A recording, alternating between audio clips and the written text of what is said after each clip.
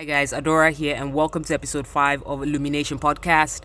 Today I'm going to be talking about 5-year plans. But first, I wanted to talk about something that's been on my mind the past week. So when I started this podcast, I wanted to be able to share impactful content that would be helpful on people's journeys. I wanted to share my experiences and stuff that, other people don't necessarily talk about for whatever reasons. And I've listened to the past 4 episodes that I recorded.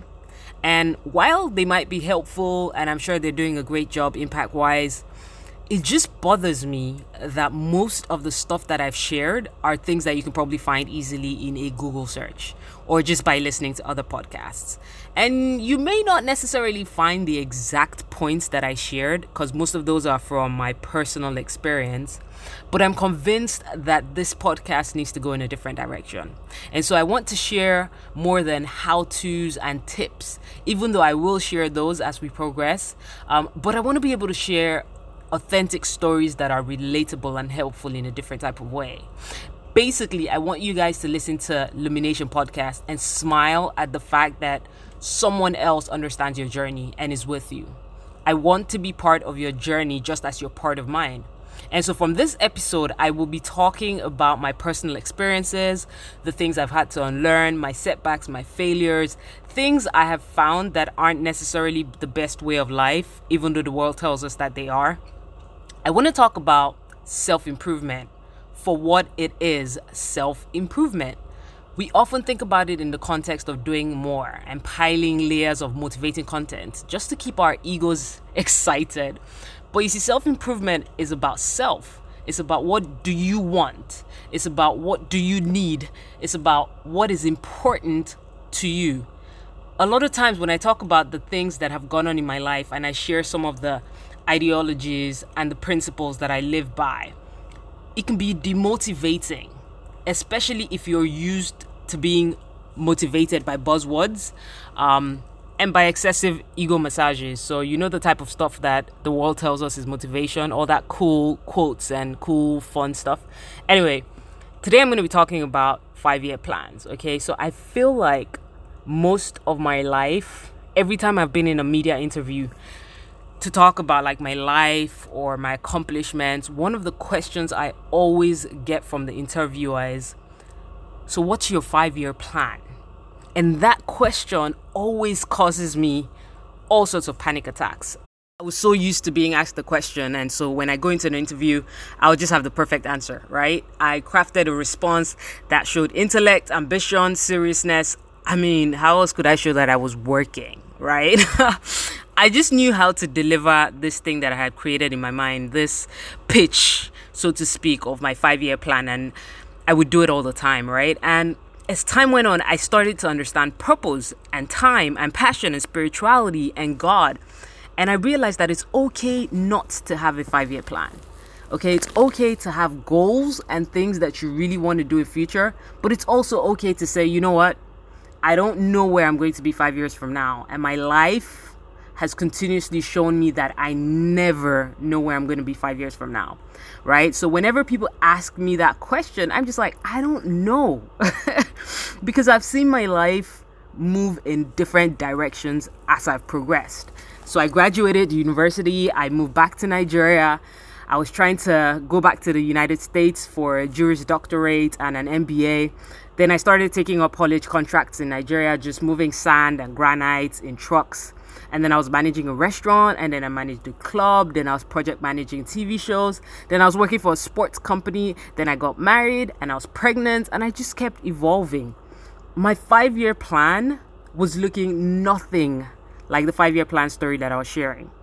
In fact, financially, I was I was earning less every year. And so the moment I started to focus on purpose and self-awareness, my 5-year plan just went to dust.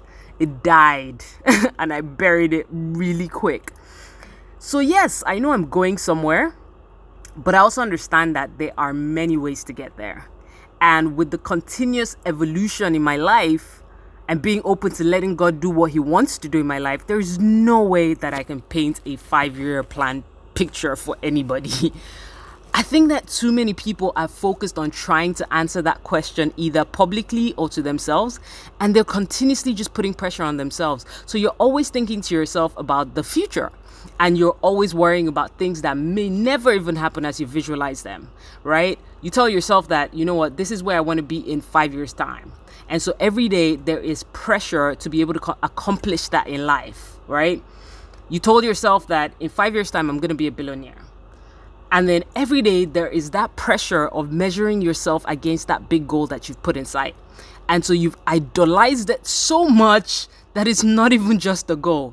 It now has become an expectation that you just beat yourself up for, right? You're not even considering the different variables that influence that goal, right? The pressure that you put on to yourself is just unfair. And even worse, it's actually very, very, very, very, very, very unproductive. That's the truth.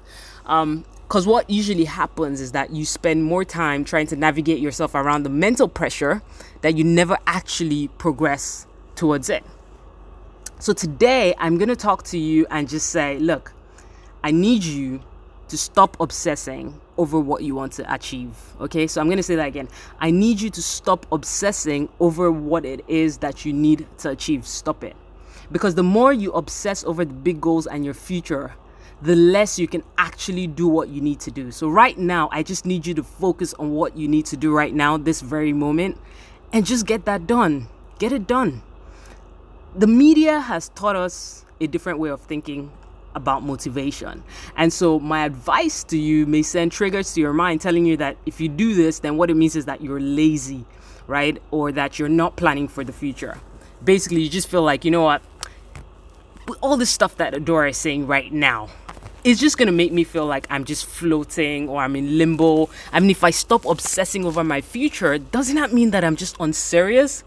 But the thing is, what you don't realize is that by being honest and acknowledging the fact that you don't know where you're going to be in future, you actually give yourself so much power to accomplish more.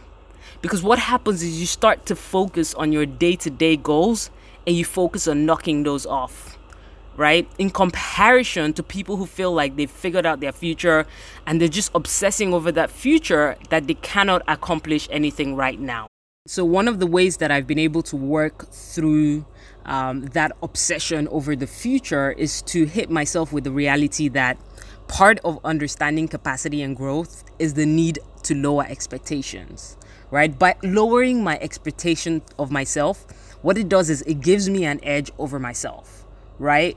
It's not me trying to lower my standards or trying to think any less of myself. I really believe that you need to be able to tell yourself that, you know what, yes, I want to be president of Nigeria, but right now I'm going to focus on being a local government chairman, right? I'm going to take it and I'm going to knock it out of the park. And when I do that really well, it gives me so much energy and ginger to want to become president, right? I've even had to learn how to lower other people's expectations of me sometimes, right? It's this underdog mentality that I practice. So you're getting pressure from your friends, your family, spouse, colleagues. Sometimes it's okay to say to them, you know what, worst case scenario, let's say all these expectations that you have of me don't come to pass. Then what? So you have an expectation based on my ambition that this is what I should have accomplished by a set time. This is the income level that I should have attained and whatnot. But let's say, right, that none of this happens anytime soon. Then what? Does that change who I am to you? Does it change the dynamics of my relationship with you? This was very important for me to do because I looked around me and I realized that people who were my peers were working in banks, in organizations where they were being paid in the range of, let's say, 300 to 500K. And their lifestyle seemed to be fine to the same people who were putting pressure on me. And here was me who was earning more, but because I'm such an ambitious person and there's an expectation of the type of person that I am, what I'm supposed to be doing, where I'm supposed to be going, the people around me started to put pressure on me and it started to make me feel like I was not doing enough, right? And so I started to ask myself, in comparison to my peers, I'm doing a good job. I'm doing really well. So why is it that people have this perception and people feel like they need to put pressure on me?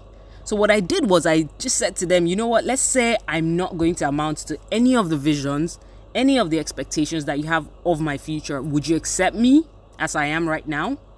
And trust me, guys, this really liberated me. You need to stop living in this bubble where you're continuously pressured. You're pressured by yourself. You're pressured by the people around you. There's so much expectation. It's just not allowing you to truly express yourself. It's not allowing you to harness your skills. It's not allowing you to learn, to take risks, to grow, to enjoy failing, because failure is an important part of that success.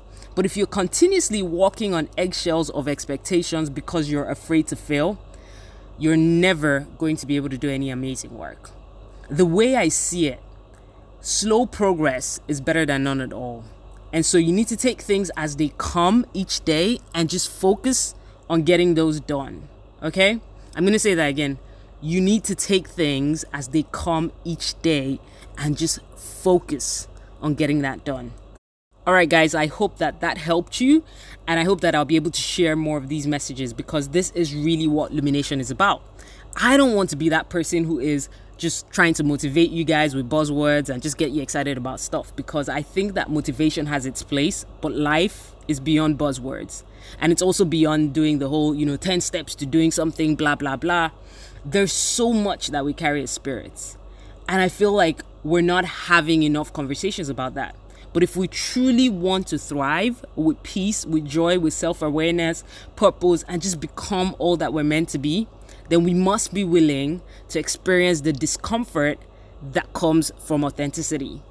And so if you enjoyed listening to this episode, please share it with as many people as you can, and follow Lumination Podcast on Instagram. I love you guys. I hope you're following me on Instagram as well. It's adora.lumina. Love you guys, and catch you in episode 6.